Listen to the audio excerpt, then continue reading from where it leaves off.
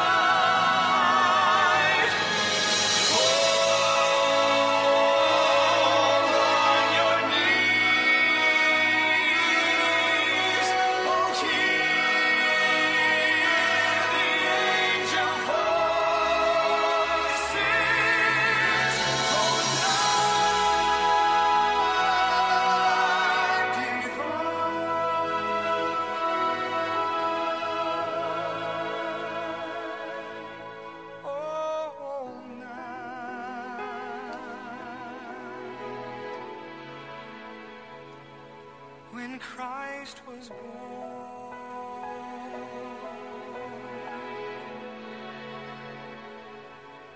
Oh, night.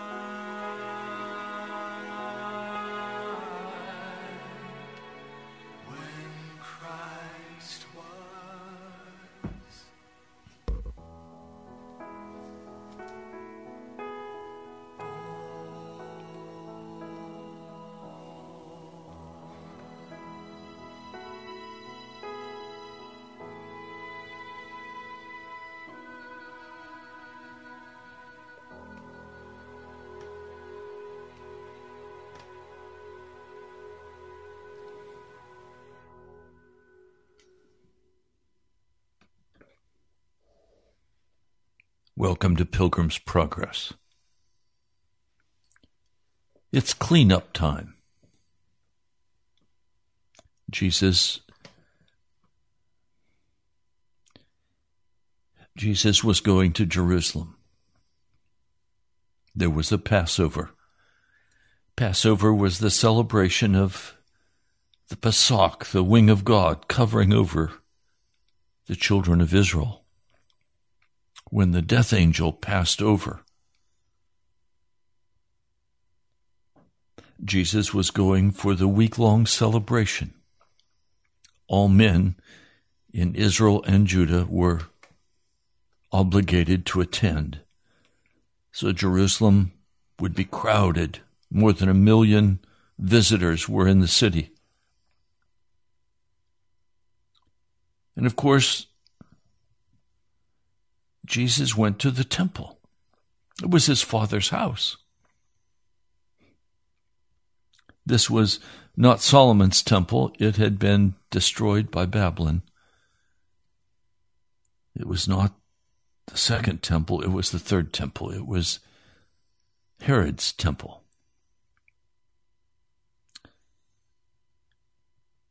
He went in to the court of the Gentiles with his new disciples. And there they were faced with a sight of confusion and noise, the lowing of animals, the clinking of money. He found men selling cattle and sheep and doves, and others sitting at tables exchanging money. They were all required to bring the coinage of the temple to pay their temple tax. So they had to exchange their money and buy that coin of the temple. Now, in previous years, the exchange had been set up outside of the temple on the hillside. And there, people who were coming from a long distance, who could not bring their animal that long distance, would go and buy a bull or a lamb or a dove, and they would exchange their money.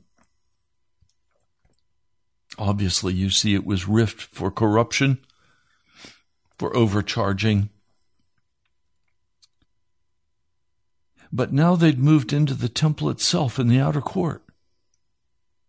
This was the only place the Gentiles could go to worship. They were not allowed inside. They were Gentiles. So now they had created a barnyard in the outer court, an auction market. Jesus was so,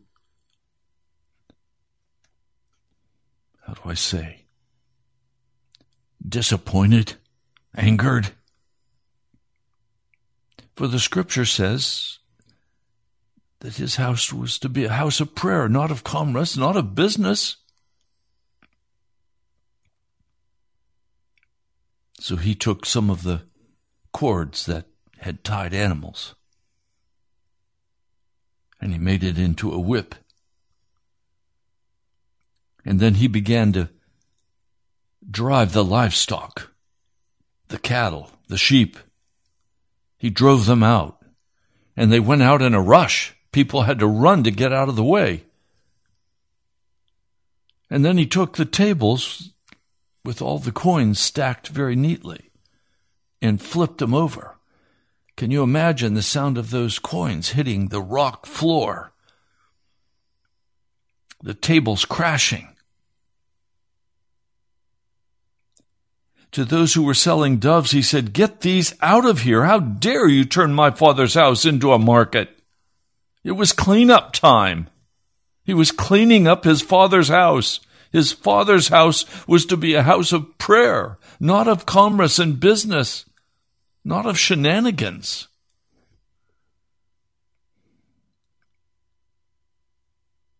His disciples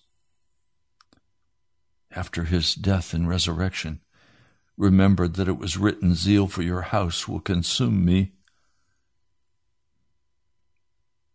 Now, the Jewish authorities came and they demanded of him, "What miraculous sign can you show us to prove your authority to do all this?"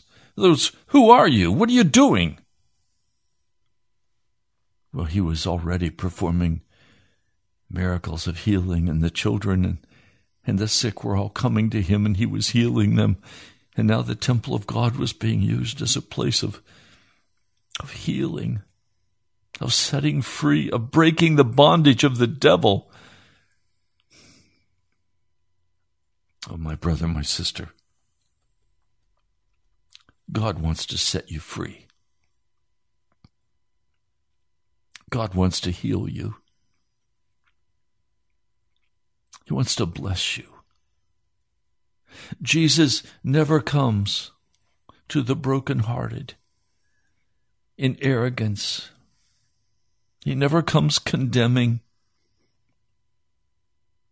But he was about cleaning up his Father's house. And dare I say it, he's come again in the modern American church to clean it up. It's time to clean up. It's time for us who are Americans to clean up. We need to be washed and cleansed and healed and purified. Now, some of you may say, "Pastor, I know everything you're saying. It's good to hear it again, but I know everything you're saying." No, we don't lack information. We lack the heart, the mind, the willingness to walk out what we know. That's the issue here. It's not what you know, it's what you don't do that you do know.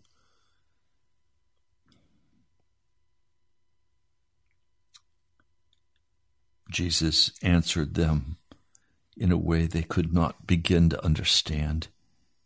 He said, "Destroy this temple and I will rise it again in 3 days." It had been under construction for years, and it wasn't finished until just 6 years before its destruction by Titus.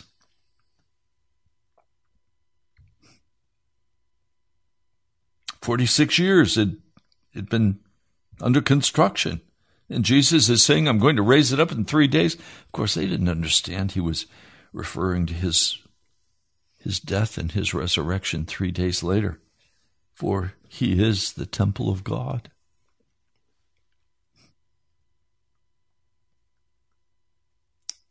Now, while Jesus was in Jerusalem at the Passover feast, many people saw the miraculous signs. They saw the healing. They saw the deaf having their hearing restored. They saw the leper cleansed. They saw things that they'd never imagined before. And they believed in his name. They believed that he was Jesus. They even believed that he was probably the Messiah. But then comes verse 24. John 2:24. It is one of the most terrifying scriptures in all of the Bible. But Jesus would not entrust himself to them, for he knew all men. He did not need man's testimony about man, for he knew what was in a man. Jesus knew what was in their hearts, and he would not entrust himself to them, because they had not been born from above. In just the next chapter, he's going to address Nicodemus and say, "You must be born from above, or you cannot enter the kingdom of God."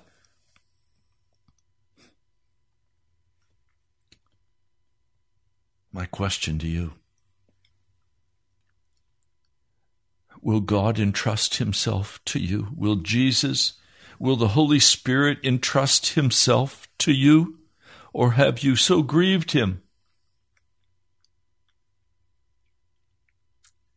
that he has departed from you? The Lord has been very clear with me, very explicit in telling me to preach Romans the 6th chapter, telling me that that is where I must focus my attention on this radio broadcast. Why? Because the American church,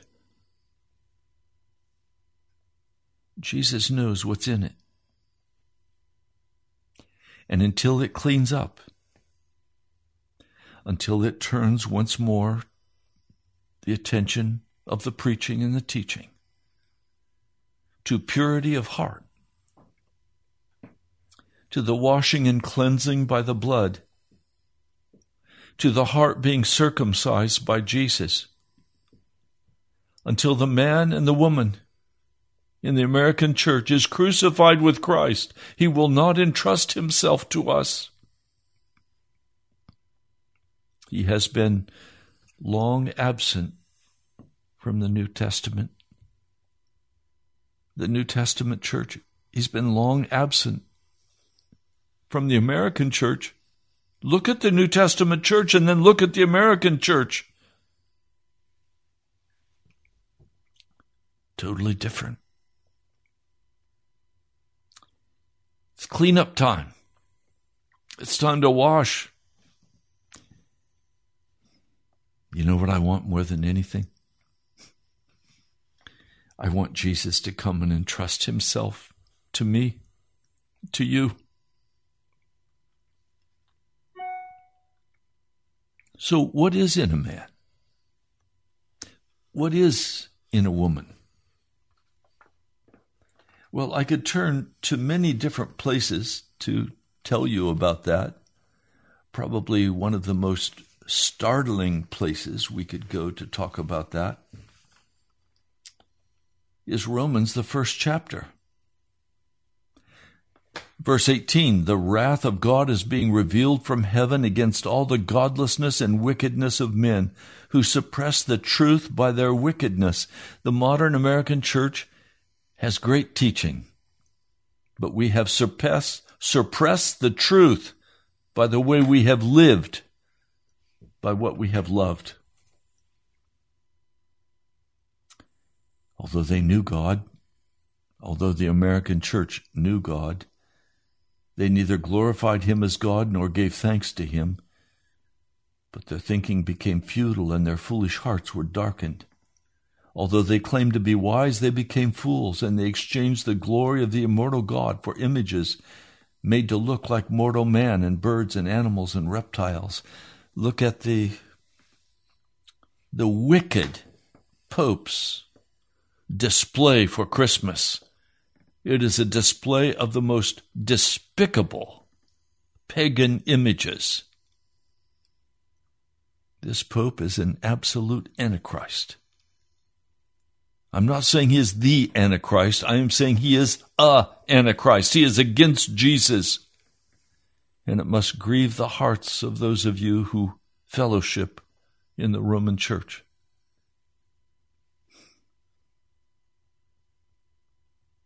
So God gave them over.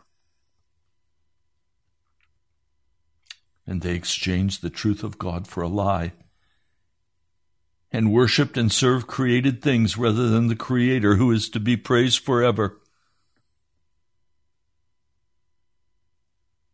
Verse 32, although they knew God, they knew God's righteous decree that those who do such things deserve death. They not only continue to do these very things, but they also approve of those who practice them. Now, let's bring it home very close. When you look at your life and you see someone that you disagree with, You see someone that you instantly in your heart say that person is worthless. They're a sinner.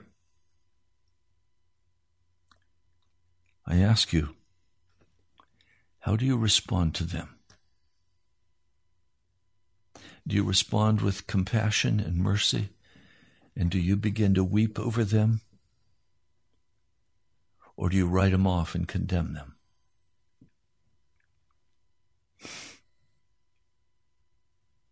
Moses did not write off and condemn the children of Israel. He wept before God. He said, take my life, that they could live. The way we respond to another person is a very clear indicator of what is in our hearts. It's time to clean up. It's time to weep over the sinner and not condemn him. What do you think a person would say? On one hand, you want to say, get out of here, I'm done with you. And on the other hand, if you fell on your face and you began to weep over them, how would they respond? They wouldn't know how to respond. Because suddenly they would be confronted by something they don't understand. Love, compassion, brokenness over their condition. It's time for us to clean up and to be broken over the sinners, to be broken over the wicked. But Jesus did not entrust himself because he knew what was in man. Now I want to read for you very specifically what is in man. Let's have no illusions. This is what is in man. Galatians, the 5th chapter. For the sinful nature, this is Galatians 5 verse 17. For the sinful nature desires what is contrary to the Spirit, and the Spirit what is contrary to the sinful nature. So we know already there's going to be an intense warfare between the righteous and the unrighteous. Now, how do the righteous respond to the unrighteous? With condemnation or with tears? Falling on your face and praying.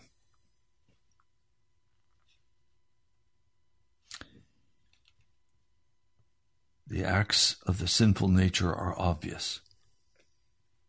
Sexual immorality, impurity, debauchery. What is debauchery? It is a mixture of alcohol and sexual uncleanness and intense partying. Like New Year's Eve coming up, people will be debauched.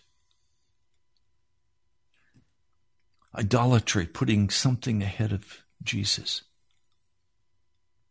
Witchcraft, hatred, discord, jealousy, fits of rage, selfish ambition, dissensions, factions, envy, especially hatred and discord and fits of rage. What do you think if the Christian responds with those kinds of responses to the lost, to the dying? Then the sinner says he's just like me. He just has a different ideology. But he's no different than me. He hates just like I hate.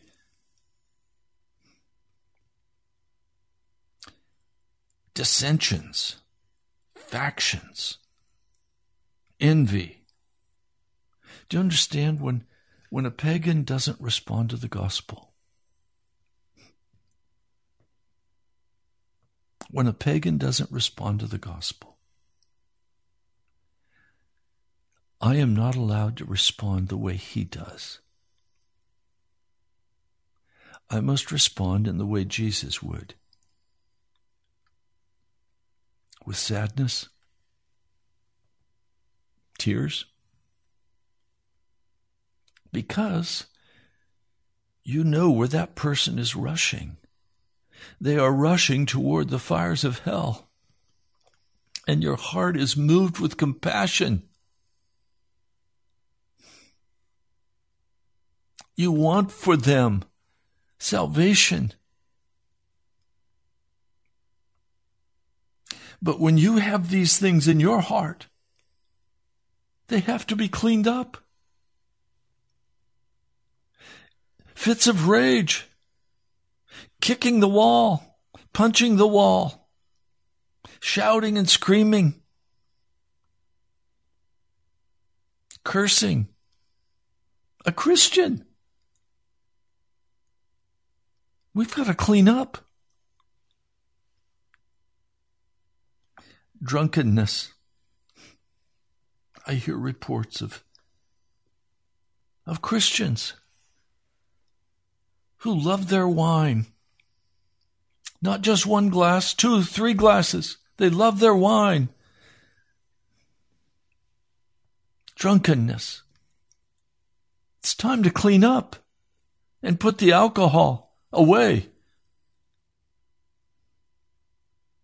Orgies and the like. I warn you, as I did before, that those who live like this will not inherit the kingdom of God. If we don't clean up, we will not inherit the kingdom of God, even though we are called Christians.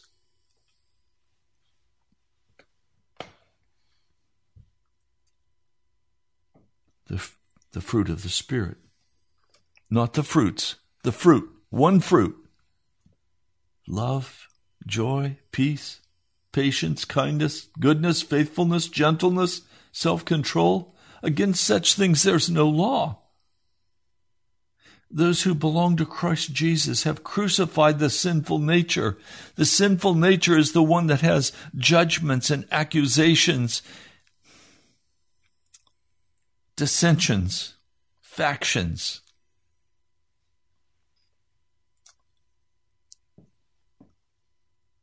What about your life? Do you need to clean up? Do you have people in your background that you have wronged? That you've cheated? That you need to pay? You need to make restitution? It's not enough to say, I'm sorry. We have to make restitution. We have to pay back what we owe. For some, that will be a very long and painful process.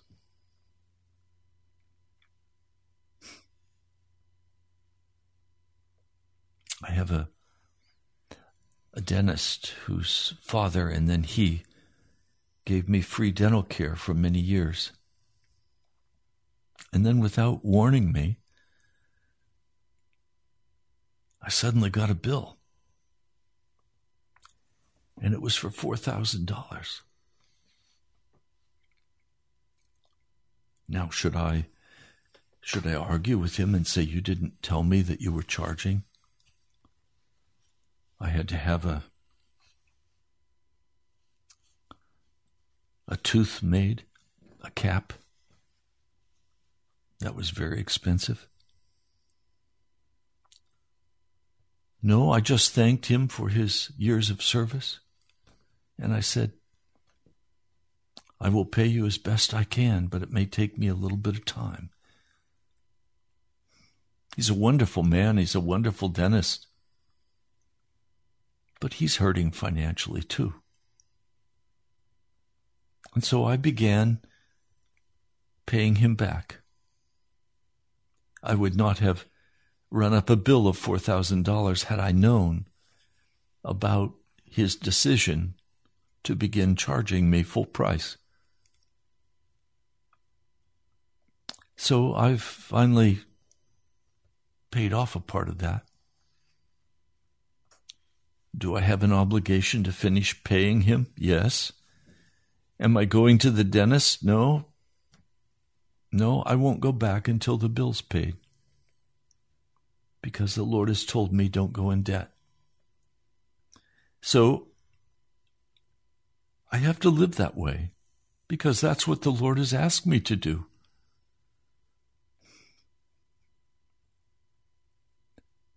Do you have things you need to pay back? Things you've written off, forgot about? My father was a businessman as well as a lay preacher. He was a W.T. Raleigh man. They sold spices and household goods, things for the farm. He would make a route to regular customers, take him 2 months to make that circuit.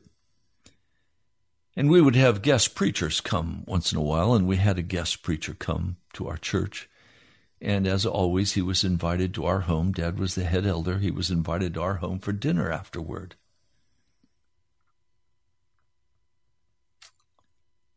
And then he stayed the afternoon, and the evening we had a worship time together. And then Dad said, let me show you my storeroom, my Raleigh business. So the two men went out, and Dad showed him his storeroom for the vanilla and the extracts and the farmers' insecticides and all the things Amish need. And the pastor said, wow, I love this. I haven't known where I could get this. Could I buy this from you, Matt? Well, certainly you can. And so he bought a number of different products. Dad added it all up, and he handed him the slip of paper with the amount. And the pastor said, I'm sorry, I'm embarrassed, but I don't have any way to pay you now. I didn't expect to see this, but I'll pay you soon. So Dad said, it's okay. So he wrote in his book the amount the pastor owed. And the pastor left with his products, promising that he would pay. And yes, you guessed it. The time went by, and Dad sent him another bill. Didn't hear from the preacher. Dad sent him a second bill. Didn't hear from the preacher. And then Dad said, this man has shamed the name of Jesus, but I will not shame the name of Jesus by pursuing this any further. And he never sent the pastor another bill, and the pastor never showed up to pay his bill.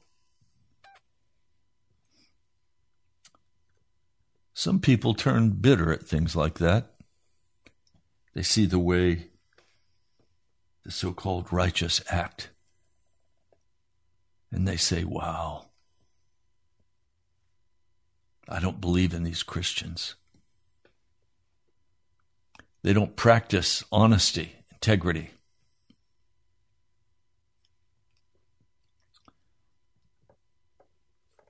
We have to be responsible for what we have and what we owe.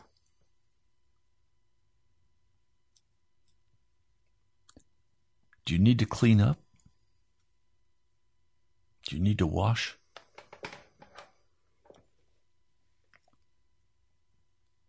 I remember a day when my late wife and I were in a very hard place. We'd been living via the credit card. We were $70,000 in credit card debt. We didn't have jobs. We tried, but we did not have a church. And we finally went and laid this all before the Lord and confessed that we should not have gone in debt and that it was our sin. But now we put it under the blood of Jesus and we ask him if he would pay the bill. And he told us call each debtor on the credit cards and make arrangements to pay them a set amount every month, and I will send you the money. And for the next several years, we prayed in that money. It came from very unusual sources until finally by the year 2000, we were debt-free. We had a great celebration.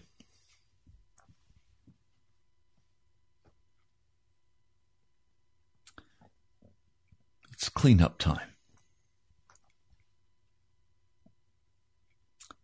It's time to walk in the fear of God.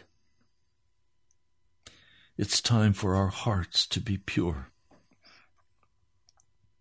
It's time for us to stop looking at any evil thing, to turn off the entertainment of the world, the flesh, and the devil. It's time to get clean with Jesus. It's time to respond to other people the way Jesus would respond, with compassion and not with contempt. It's time to walk like Jesus walked.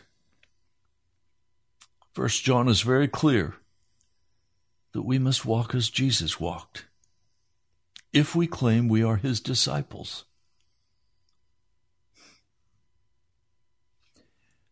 Now, I want to come to another passage of Scripture. 1 John is one of my favorite books in all of the Scripture. I read it first to last chapter many times every month, sometimes every day. In the first chapter, in verse 5, this is the message we have heard from him and declare to you. God is light, and in him there is no darkness at all. If we claim to have fellowship with him, and that word fellowship, you know, is koinonia. And koinonia means a mutual leaning on one another for support. In other words, I lean on Jesus for support, and Jesus leans on me, because it's mutual love. If we claim to have koinonia, fellowship with him, yet walk in the darkness, we lie and do not live by the truth. But if we walk in the light as he is in the light, we have fellowship one with another, and the blood of Jesus, his Son, purifies us from all sin. Purified by the blood of Jesus from all sin. If we claim to be without sin, we deceive ourselves, and the truth is not in us. Now, this is the flag that the Reformed Church will wave in today's lying culture and say, see, if you say you are without sin, you are a liar, because if we claim to be without sin, we deceive ourselves, and the truth is not in us. You are deceived if you claim that you have a pure heart. You can prove anything by pulling one scripture out and saying, okay, now this is the absolute truth. But it's not. What did I just read to you? The blood of Jesus, his Son, purifies us from all sin. If the blood purifies us from all sin, how is it possible that if we claim to be without sin, we deceive ourselves and the truth is not in us? Well, we have to understand context, and we also have to understand who he's writing to. He is confronting the Gnostic belief that they don't need Jesus because they have no sin. See, they believed that the outer flesh was wicked, but the inner being was like gold. It was pure, and it does not need a Savior. So he's saying, now listen, I'm saying you can be purified by the blood of Jesus, but if you claim to be without sin, without Jesus, you're deceiving yourselves. Then notice the next verse. If we confess our sins, he is faithful and just and will forgive us our sins. And that word forgive is aphemi, meaning to remove. Here's a bottle of water. It's now sitting on the computer. Aphemi means I reach out and I pick that bottle up off the computer. And now it's no longer on the computer. It's gone. That's aphemi, where Jesus reaches down and lifts the sin off of your life. You are forgiven of your sins. And purify us from all unrighteousness. If we claim we have not sinned, we make him out to be a liar, and his word has no place in our lives. We have all sinned. We have all fallen short of the glory of God. But we are called to get clean. We're called to wash up with the blood of Jesus. And Jesus does that for us. He does it for us. He circumcises our hearts. It's a divine work of grace. It's not by works, lest any of you should boast. It is the work of God in our hearts.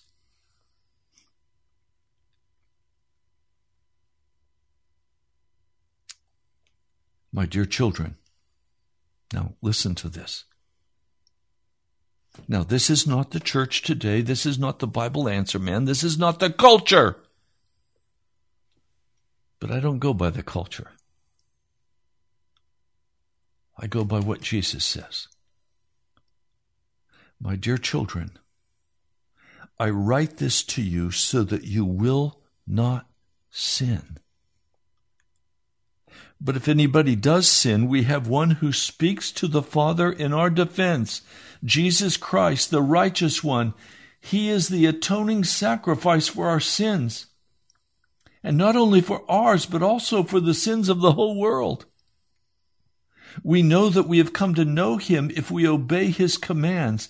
The man who says, I know him, but does not do what he commands is a liar, and the truth is not in him. It's that man that Jesus will not entrust himself to. But if anyone obeys the word, his word, God's love is truly made complete in him. This is how we know we're in him. Whoever claims to live in him must walk as Jesus does. You should be able to say with me that you have no known sin in your heart. By definition, sin is a voluntary rebellion against God or against the Holy Spirit. You should be able to say today, I have no part of my heart that I know of that is in rebellion against the Lord. Now, we will come to a place where, yes, we have a pure heart. But then we may say something or we may do something that offends the Holy Spirit. That is sin. And that's why he says, I write this to you so that you will not sin, but if anybody does sin, we have one who speaks to the Father in our defense. Jesus Christ, the righteous one.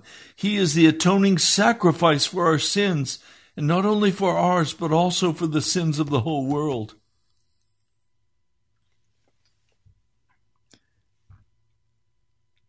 I have prayed for many years, oh God, give me a pure heart. And he did. He did give me a pure heart. Am I tempted to sin? Oh, yes. The devil always comes. He came tempting Adam and Eve before they fell. He came tempting Jesus Christ in that desert place. He will come, and he knows your place of weakness, but the scriptures say God will not allow you to be tempted beyond what you are able to bear. He will provide for you a way of escape. There is zero excuse for sin. And when a man is born from above, he is transformed. Now, I'm going to be real clear with you. We've come to the end of the age. Jesus is coming again. We are going to see his glory.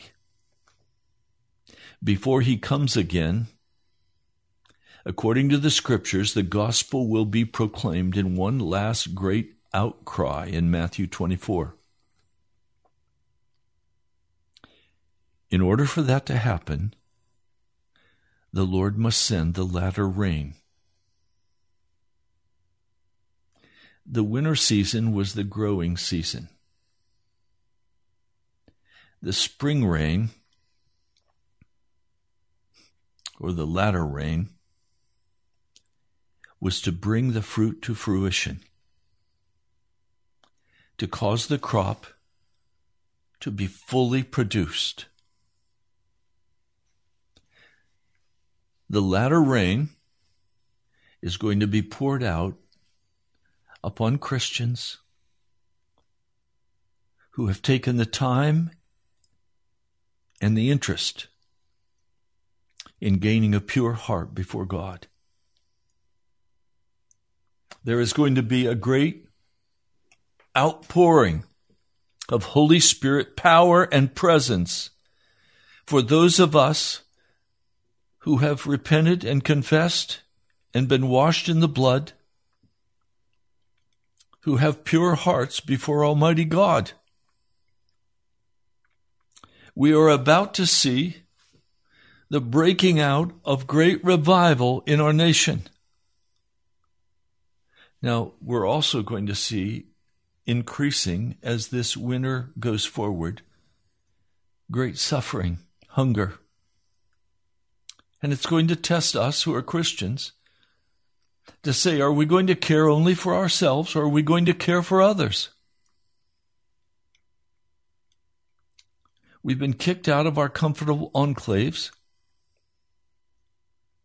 and it's time now to be cleaned up, to be washed up. I remember when my girls were young, and I would go to check their rooms and find their bed unmade and find their clothes on the floor. And I would say, whoa, wait, girls. Before you go to school, make your bed. That was a law in our home. And sometimes the school bus would be outside and they'd say, Dad, you have to run. I have to run. Okay, I'll make your bed for you this morning. But when you get home from school tonight, your first job is to clean up this room and hang these clothes up. Do you understand what I'm saying? Now, you may say to me, Pastor, I don't have anything to clean up.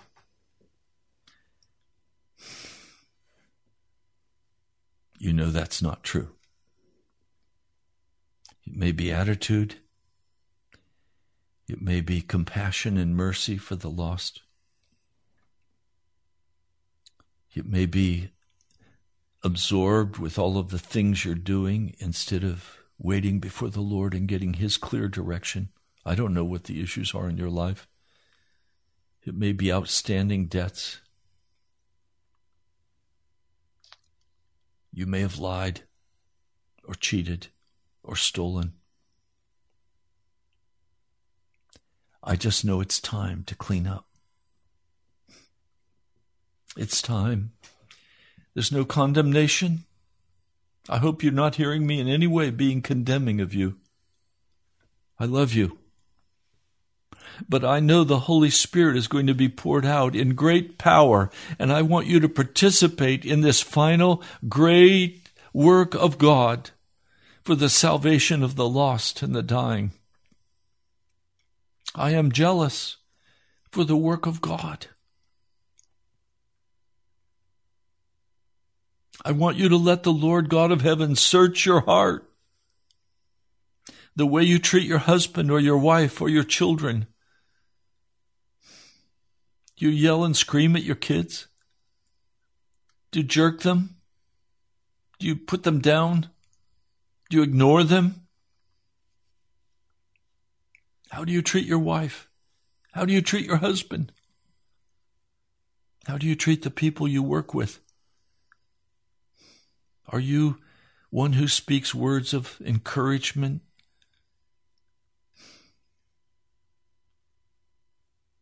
It's time to clean up. I know today's a very practical message, and some of you will say, Pastor, I didn't need that. That shows how much you do need it. It's time to hear from God about your heart. Now, I'd love to hear from you. And if the Holy Spirit is moving you to support this gospel work, then would you please do that?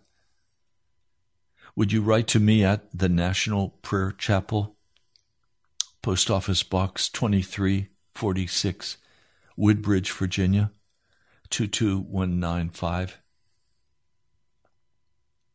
Thank you. Thank you, each one of you. Your generosity. Thank you. You're caring for me. You're caring for this work of the gospel. Means everything to me. Your love outpoured means everything to me. Thank you. And it means everything to Jesus. You can also give by going online to nationalprayerchapel.com. And you can click on the upper right-hand corner. And if you listen on YouTube, would you subscribe to our channel?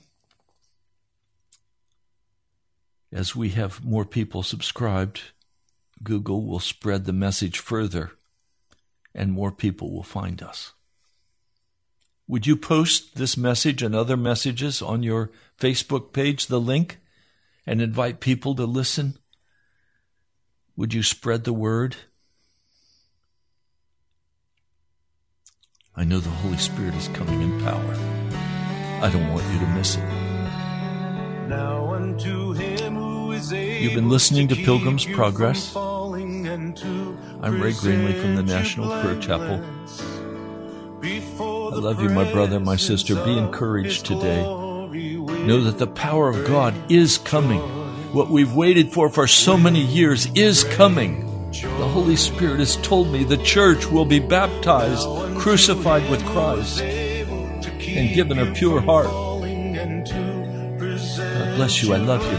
I wish I could meet each of you in person. Hopefully soon I can. I'll talk to you soon.